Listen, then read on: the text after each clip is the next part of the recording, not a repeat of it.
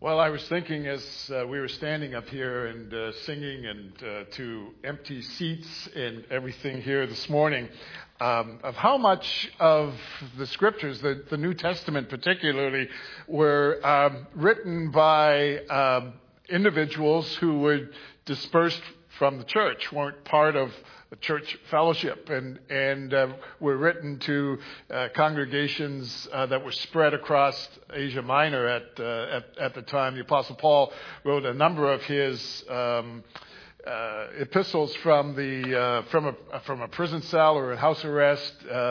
John was in exile. James wrote to the church dispersed throughout, and so it reminded me that the church is bigger than any one of us.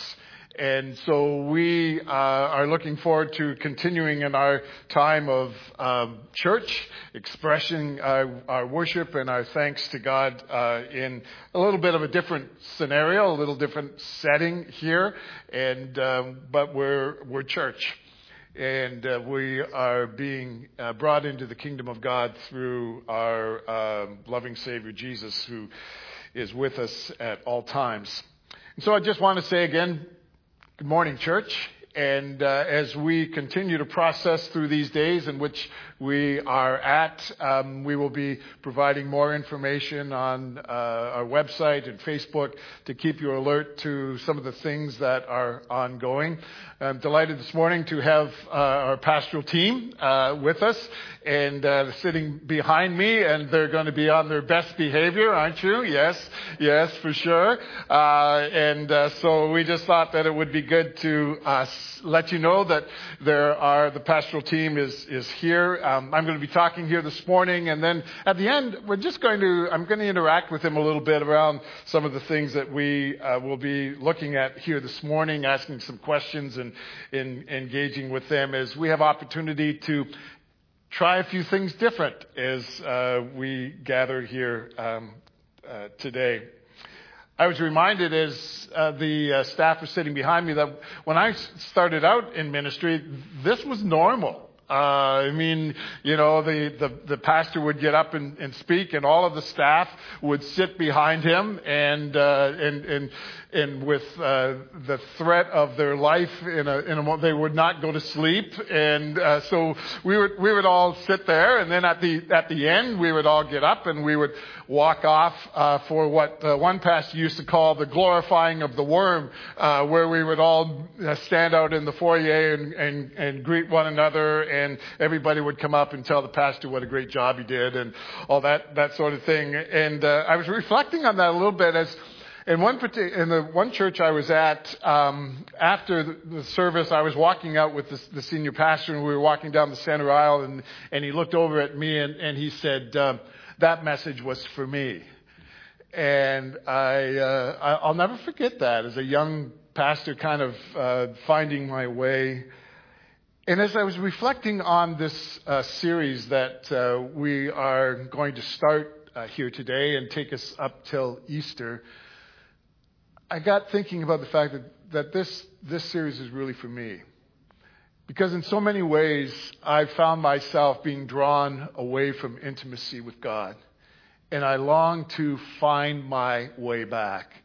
And so this series, we're going to be talking about sacred practices, some things that will help us develop our intimacy with God. And so we're just going to be exploring those together. Let's pray, and we'll dive in here today. Father, we are so grateful for your presence with us. Doesn't matter where we are. Lord Jesus, you have said that you will never leave us or forsake us, that you are always there. And so we acknowledge that. We lean into your presence, whether we're sitting in our living room or wherever we may be, watching what is going on here. We join together in celebration of who you are. And as we look into this passage this morning of the words of Jesus to speak to anxious hearts, we pray that it will be a means of peace, be a means of bringing peace and security and hope to our hearts. We ask in the name of Jesus. Amen. Well, in my junior year of college, we had a presenter come to one of our chapel services and spoke on the theme of burning out for God. Through a visual presentation of a flannel graph, if you remember what those might be like, she demonstrated and challenged the student body to settle for nothing less than a life of surrender to God that would lead to being totally consumed by our service for Him. It took me just over 30 years to answer her challenge, but I did it. I burned out. At least that's the term used by my counselor in assessing my condition of fatigue. My upbringing was in an environment that hailed burning out for God as the epitome of Christian service. As British evangelist Christmas Evans once declared, it is better to burn out than to rust out. But having been there, I have to conclude that there must be a better way to live for God than to expend ourselves to the point of exhaustion and loss of heart. Busyness keeps us from living well. Busyness and the accompanying fast-paced lifestyle that goes with it has led to a condition that has been called hurried sickness. Hurry sickness is described as a continuous struggle and unremitting attempt to accomplish or achieve more and more things or participate in more and more events in less and less time. I would suggest that it's a common sickness in our culture that cuts across all social, racial, and economic boundaries. Author and philanthropist Wayne Muller writes, "I have visited the large offices of wealthy donors, the crowded rooms of social service agencies, and the small houses of the poorest families.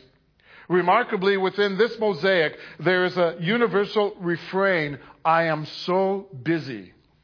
It does not seem to matter if the people I speak with are doctors or daycare workers, shopkeepers or social workers, parents or teachers, nurses or lawyers, students or therapists, community activists or cooks.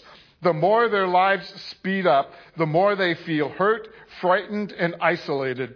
Despite their good hearts and equally good intentions, their work in the world rarely feels light, pleasant, or healing. Instead, as it all piles endlessly upon itself, the whole experience of being alive begins to melt into one enormous obligation. It becomes the standard greeting everywhere. 'I am so busy.' So what's your hurry?" I remember back in the 60s, there was a lot of discussion about what people by the year 2000 would do with all of their free time that they would have on their hands. Due to the advances in technology, it was reported that people would be working shorter work weeks and retiring earlier. So how would they go about managing all this extra time that they would have available to them? Progress, it was reasonable to expect, would lead to restedness and leisure. Well, I don't hear anyone wondering what to do with excess time these days. Instead, we are faced with the reality of dealing with unprecedented weariness of body and spirit and soul that is prevalent among all age groups. So what are some indicators that we are crazy busy?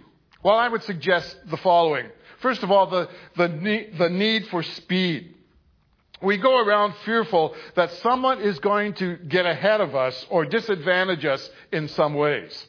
For instance, when you approach a stoplight where there are 2 lanes of traffic and there's a car in each lane, do you find yourself assessing the make and model of each car and the gender and age of each driver as you try to guess which driver will accelerate the fastest before you decide which lane to stop in?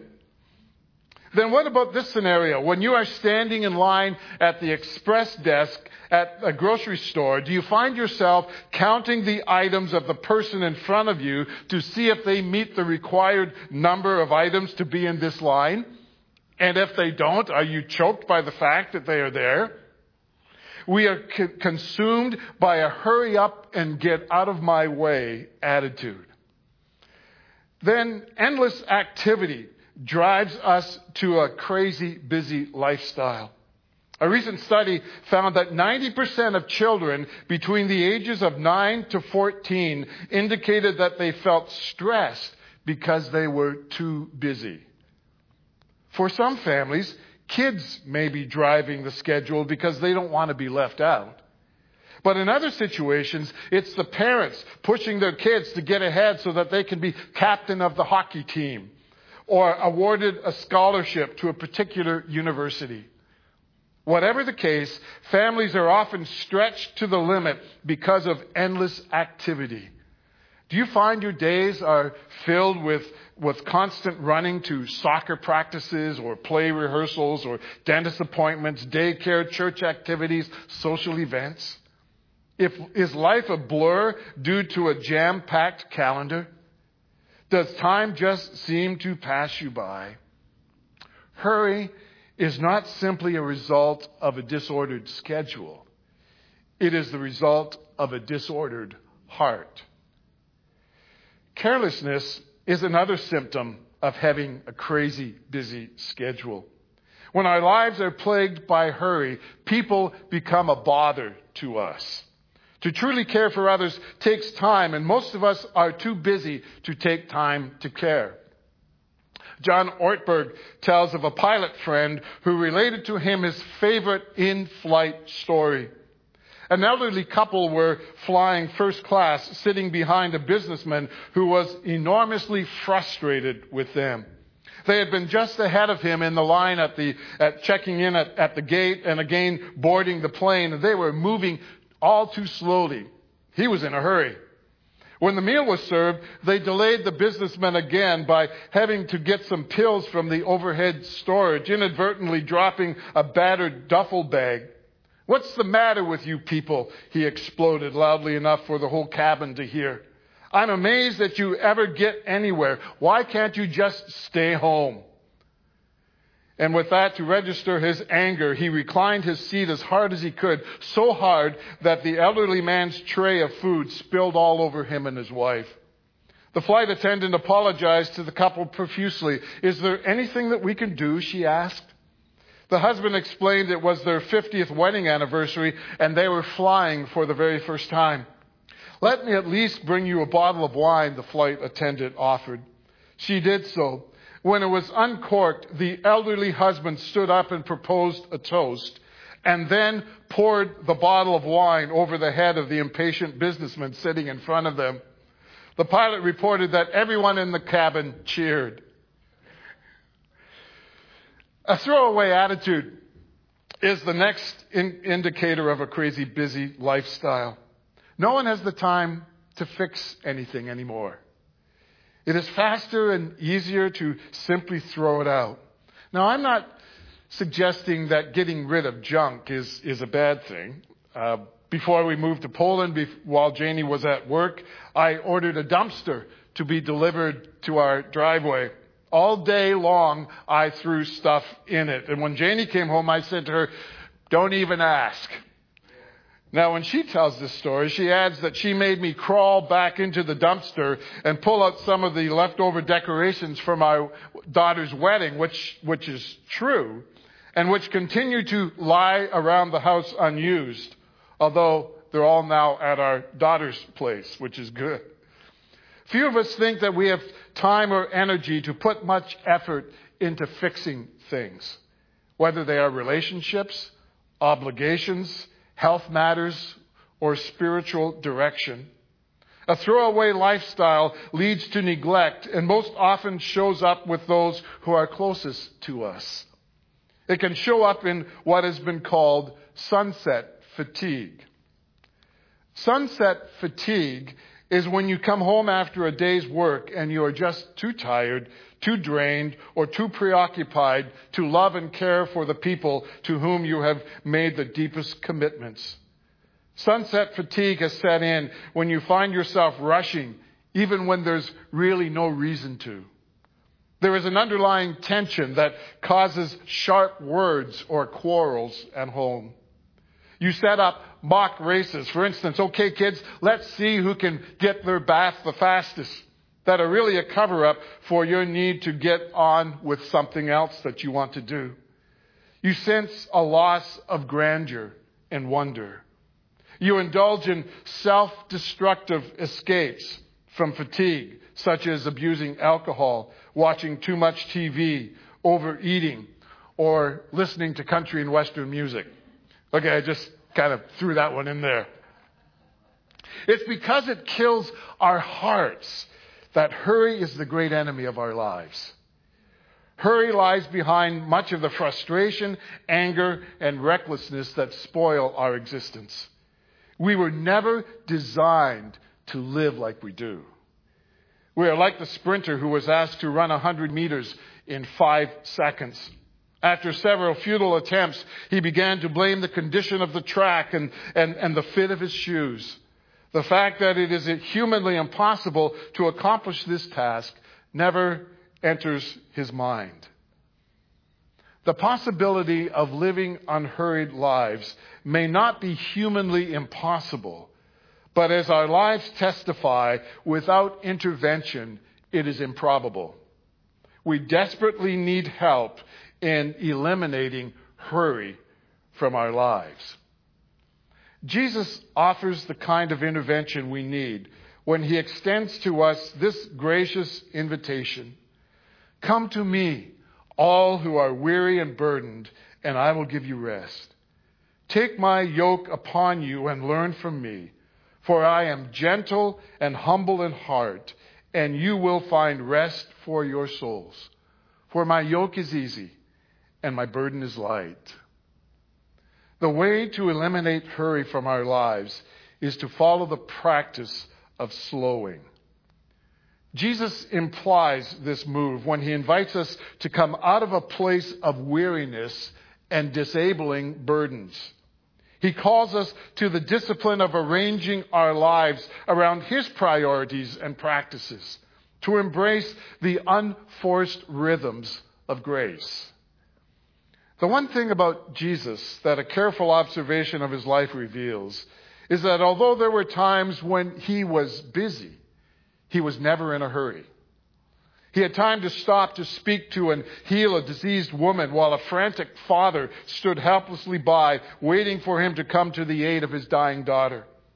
He had time to speak with a woman snubbed by her community and forced to draw water from the village well in the heat of the afternoon sun to avoid the condemning stares and glares of her neighbors. He gladly welcomed boisterous children when those around him were trying to keep them away. Jesus often had much to do, but he never did it in a way that was rushed, careless, or showed a throwaway attitude towards people. He addressed his daily activities in a way that nurtured the life connection he had with the Father. And he invites us to unburden ourselves from the press of busyness. If we are to follow Jesus, we must ruthlessly eliminate hurry from our lives. And Jesus informs us how this can be done. The way to slow down, as explained by Jesus, is to take on his yoke and learn from him. Now, a yoke is a wooden frame joining two animals, in Jesus' day, typically oxen, so that they could work together as a team. This enabled the linked animals to pull together and thus increased their strength. A younger ox, just being broken in, would also learn from the older, more experienced ox at what speed to practice and to proceed in order to be most effective. We enter into the rest that Jesus promised when we realize that being yoked together with him means we cannot move any faster than the one with whom we are linked. If Jesus was never in a hurry while he lived on earth, we need to know that he hasn't changed now that he's back in heaven.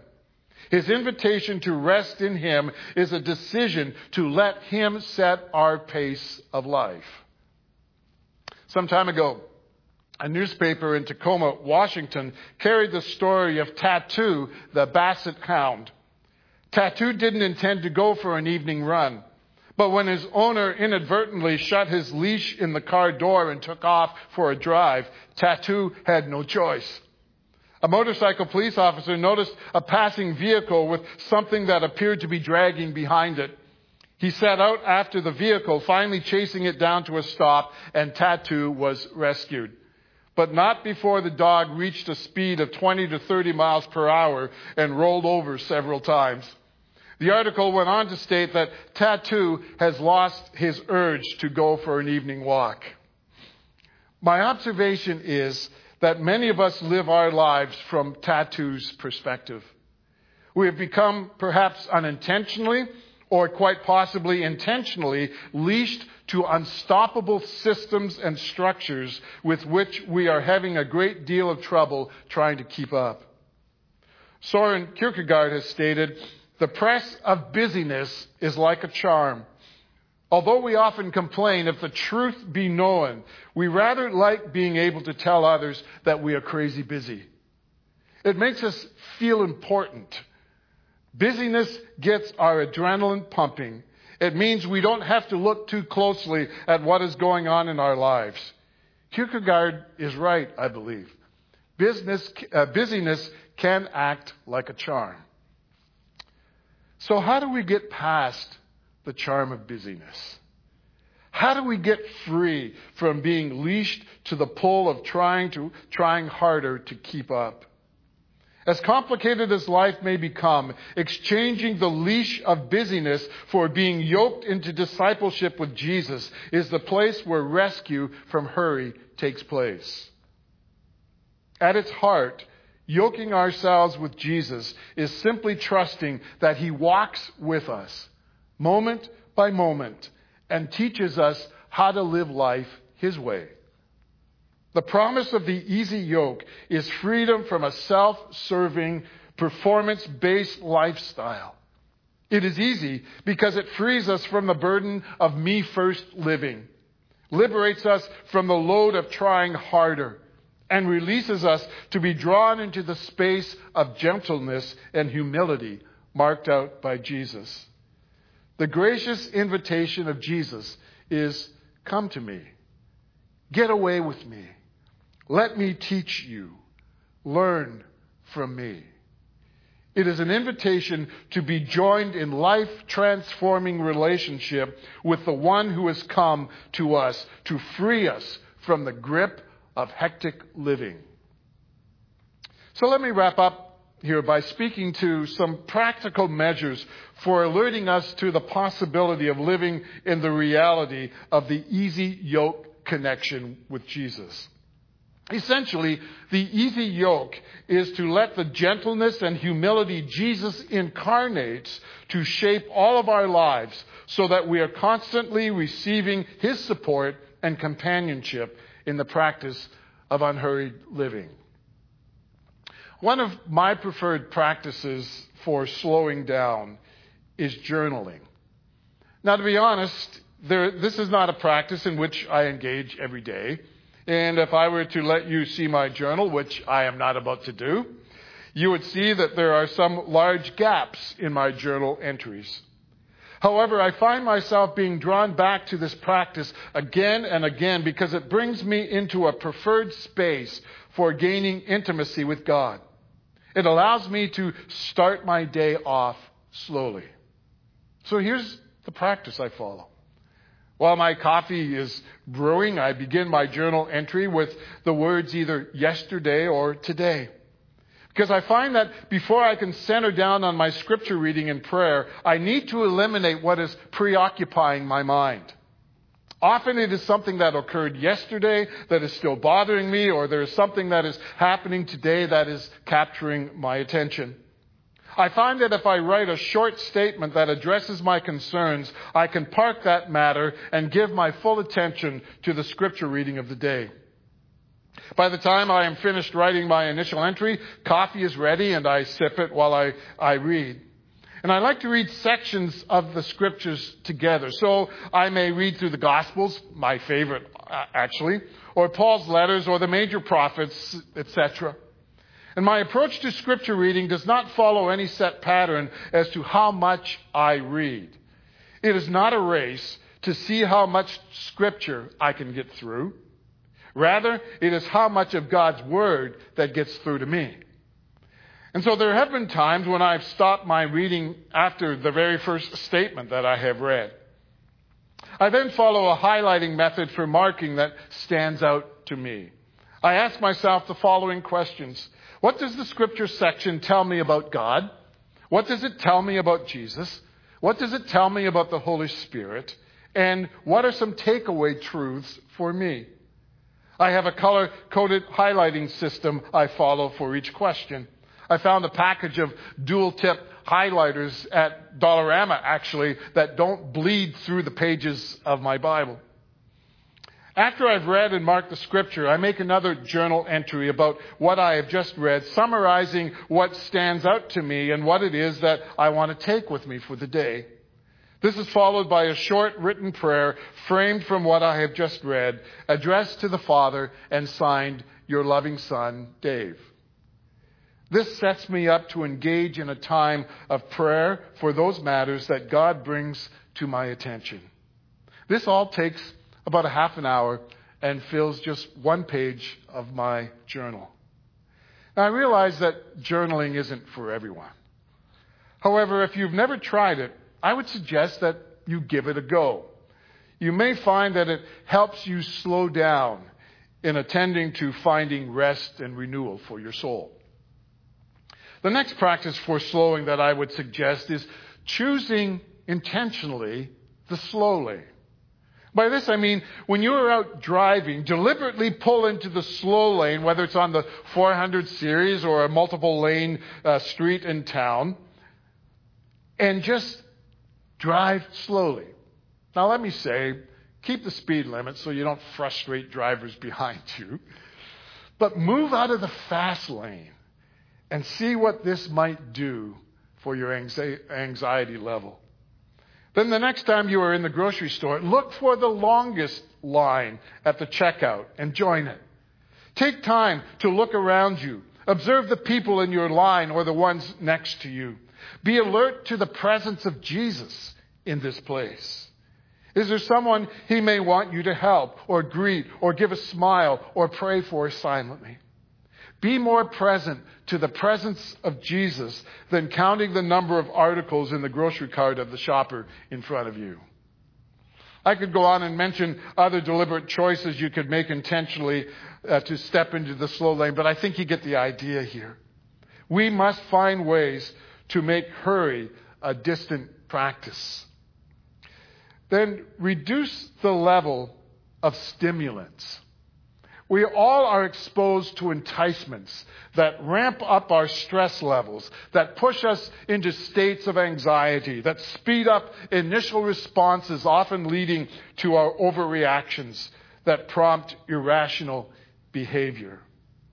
In his book, The Spirit of the Disciplines, Dallas Willard makes reference to an experiment done with mice where it was found that a mouse in solitude could withstand a very high dose of amphetamines before dying.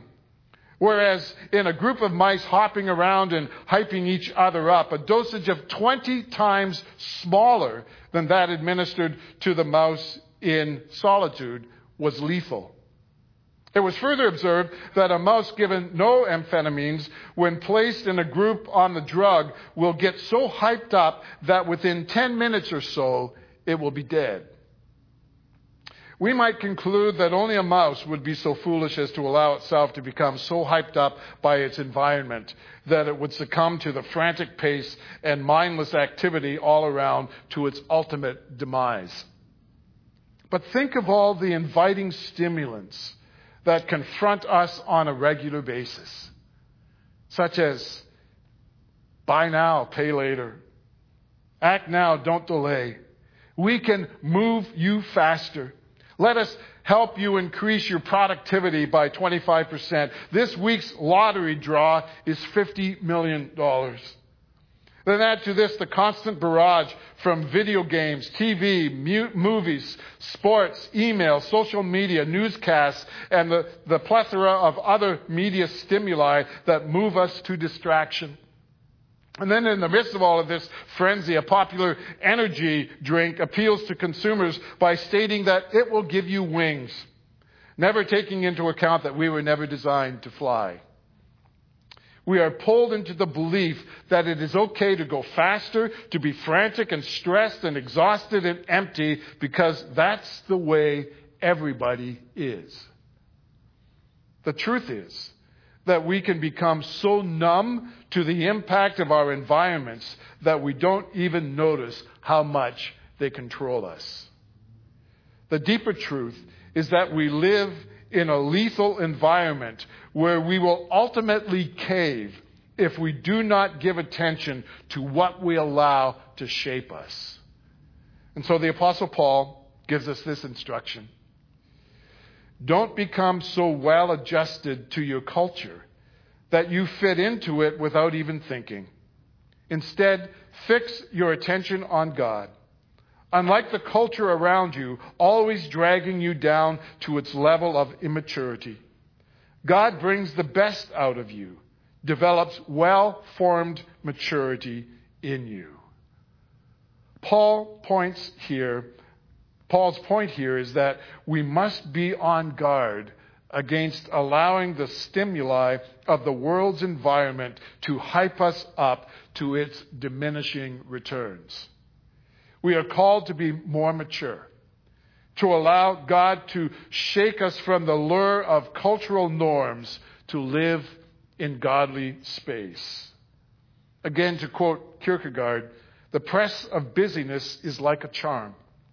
Without intentional practices to resist its pull, the charm of busyness will consume us.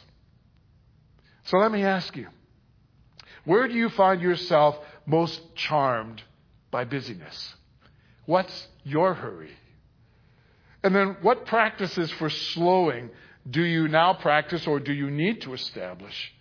How does Jesus' invitation to find rest in Him factor into your life choices?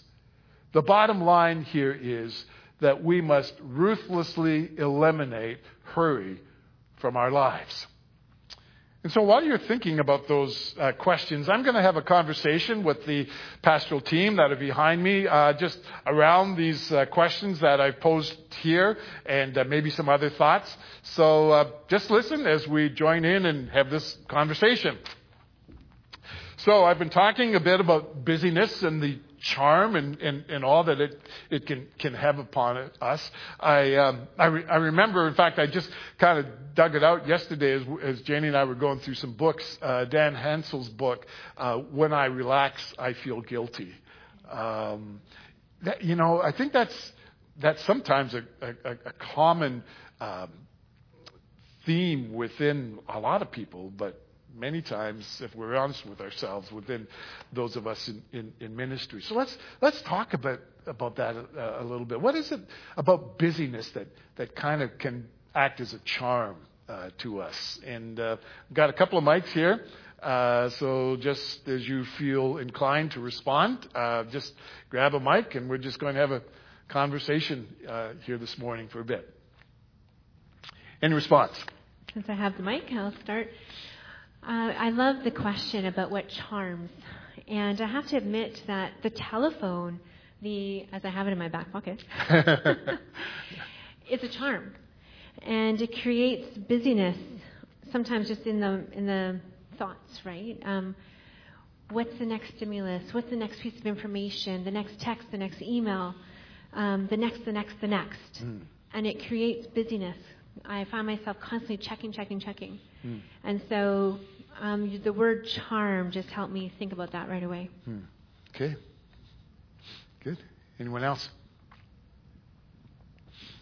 I think, Dave, as a Christian and as a pastor, you want to be guided by your desire to please God and obey Scriptures. Mm-hmm. And for me, kind of the theme verse for me has been make the most of every opportunity because the days are evil, in Ephesians 5.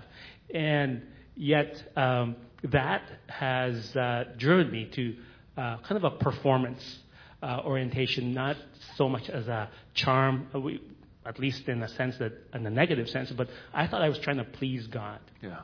And also the desire to see lost people come to Christ. There's always lost people. And so you want to please God, by trying to share the gospel, by being available to minister to people. So in a sense, there's that can become a charm in a sense of trying to perform. That can certainly become that. Yeah.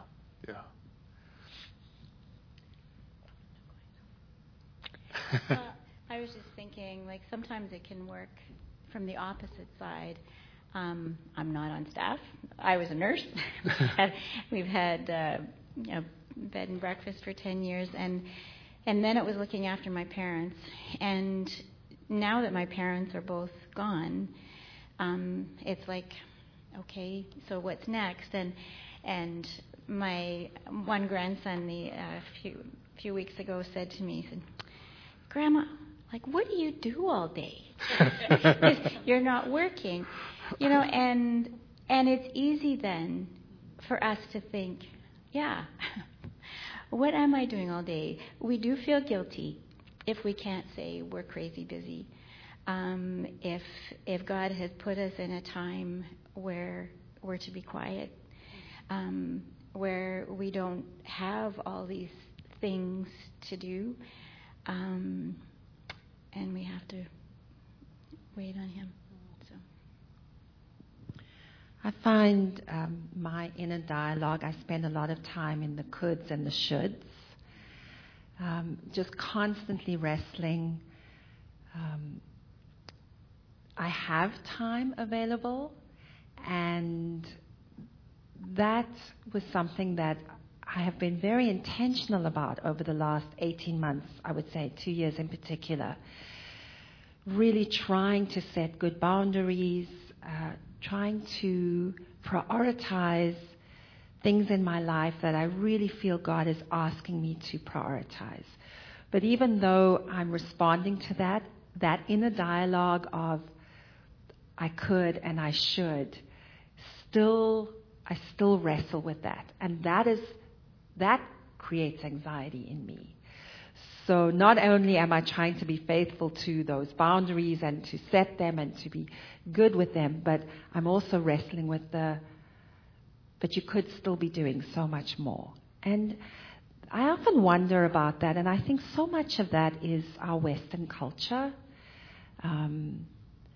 that we are caught up in that without even being aware of it. That is just how our lives, that's just how our world exists for us. And so it takes a lot of discipline and a lot of intentionality to address those thoughts. Take every thought captive. What is the root of that?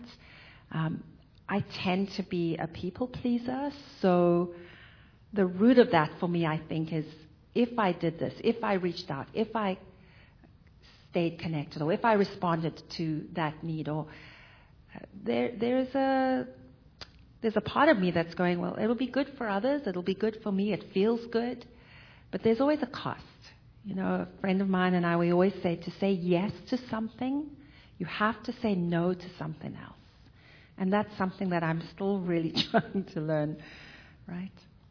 I remember one New Year's, a few years ago, I was kind of caught in that, and I made a New Year's resolution and I've told some of you this already, but throughout this entire year, I will not use the words "I should have." And that's the only New Year's resolution I think in my entire life that I've ever really kept, and it still as a part of forming me. So I talked a little bit about one of my personal ways of slowing down and the importance of slowing down. Let's talk a little bit about that. Are there some practices that you've developed that help in that area, or some things that you're thinking about or wanting to try or whatever? What are some ways in which you have been able to discover the way to slow down a little bit and increase your intimacy with God? Well, for me, I've been trying to see if I could put a request in so I could go more often on holidays. Nice try. I tried. But that alone, I think, seems to put me in a different kind of space because I think Solange equals busyness in my mind. If I'm not busy, if I'm not on a run, there's something I feel odd. I feel weird. I mean, yesterday, spending the time at home alone, it was just taking me off a different ramp. How do we sit down? How do we sit down and watch a movie? How can people be watching TV the whole day? I mean, I kept on struggling with myself the whole time. But I think very early I have learned to say no to many things. And it feels good in saying no. We have purchased in my office, this whole tap machine here. One says press for yes and press for no. So we haven't been using the yes one, but we have been using the no one. It's just to help with those kind of boundaries. Yeah. So going back to this, I think I maybe have to rewrite my letter to take some more time off and going to the beach. Okay. For me, I'm trying to come to the end of the day, feel more relaxed, and sleep well, which is what I'm trying to do every day. When I wake up, I have a list of to-do. But after getting ready to go out and spending the time with the Lord early morning, I wake up while everyone is sleeping, so no interruption. So that's good. So I think about what I need to do. Then I shovel them. I said, what's the important thing that I need to do? And what's put me sometimes in the stress is the managing of the impressions of if I did this, and if some people see me, and I said, no, I will not go to this area. Yeah. I first looking to please God. No matter the people see or know, that will be aside. They say, if they see what I do and they say, thank you, that's fine. If they didn't, that's fine too. So I sit like a level of satisfaction in the end of the day, come to the end of the day, and I find some of list to do I didn't do. Okay, that's okay. Can carry on tomorrow if they are so important. Or I'm okay if I didn't do. But I feel satisfaction was between me and God because I feel that's what you want me to do today. That's it. The other thing is some emergency and urgent come during the day. But I find them, the most important thing is to give a call to someone, and I didn't plan for, but I find that's the need. That's the Holy Spirit bumping me and saying, Milad, call this family or this one, or they need help with. And I find that's more important than doing some other stuff. I find at the end of the day, if I didn't do it, it will not make any change. Yeah. So the relationship with God, especially what's happening nowadays with the coronavirus, I found out that it's wonderful time. There is no hurry anymore. Where are you going? Yeah. There is no place to go. There is nothing you can do. So you will slow down by force. So I think that's a very important time to spend with the Lord and ask, what do you want me to do? Yeah. How can be a hope for the hopeless world around us?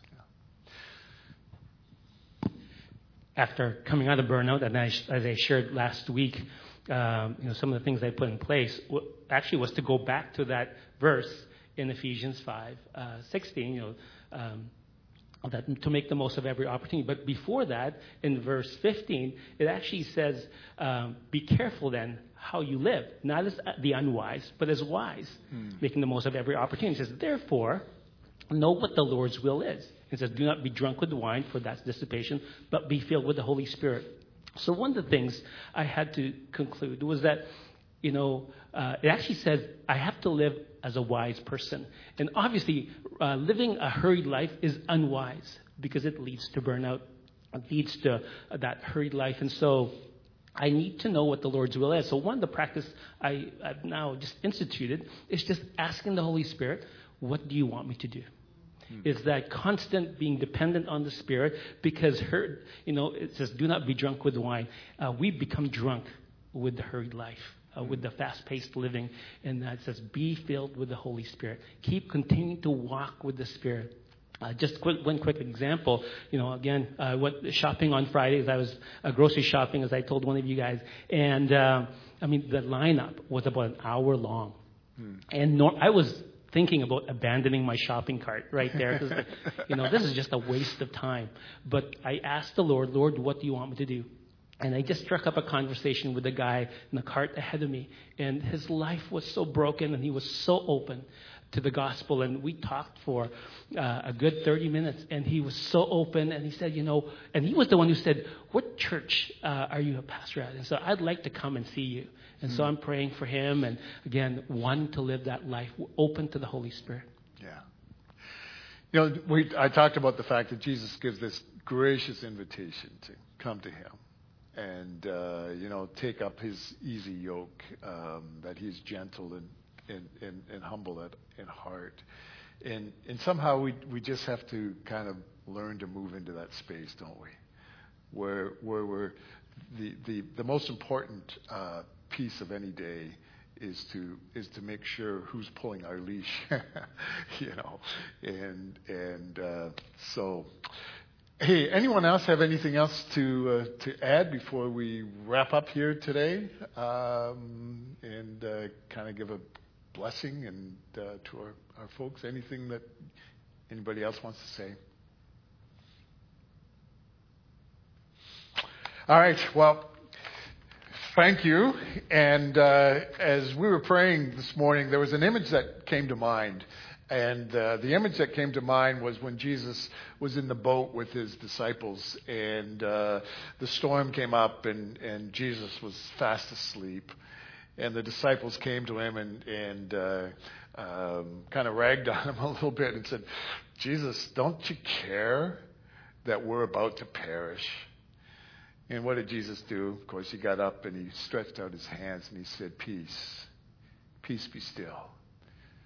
And so may the peace of Christ that passes all understanding, that is beyond our ability sometimes to fully comprehend, guard your heart and your mind these days. In the name of Jesus, amen. Amen.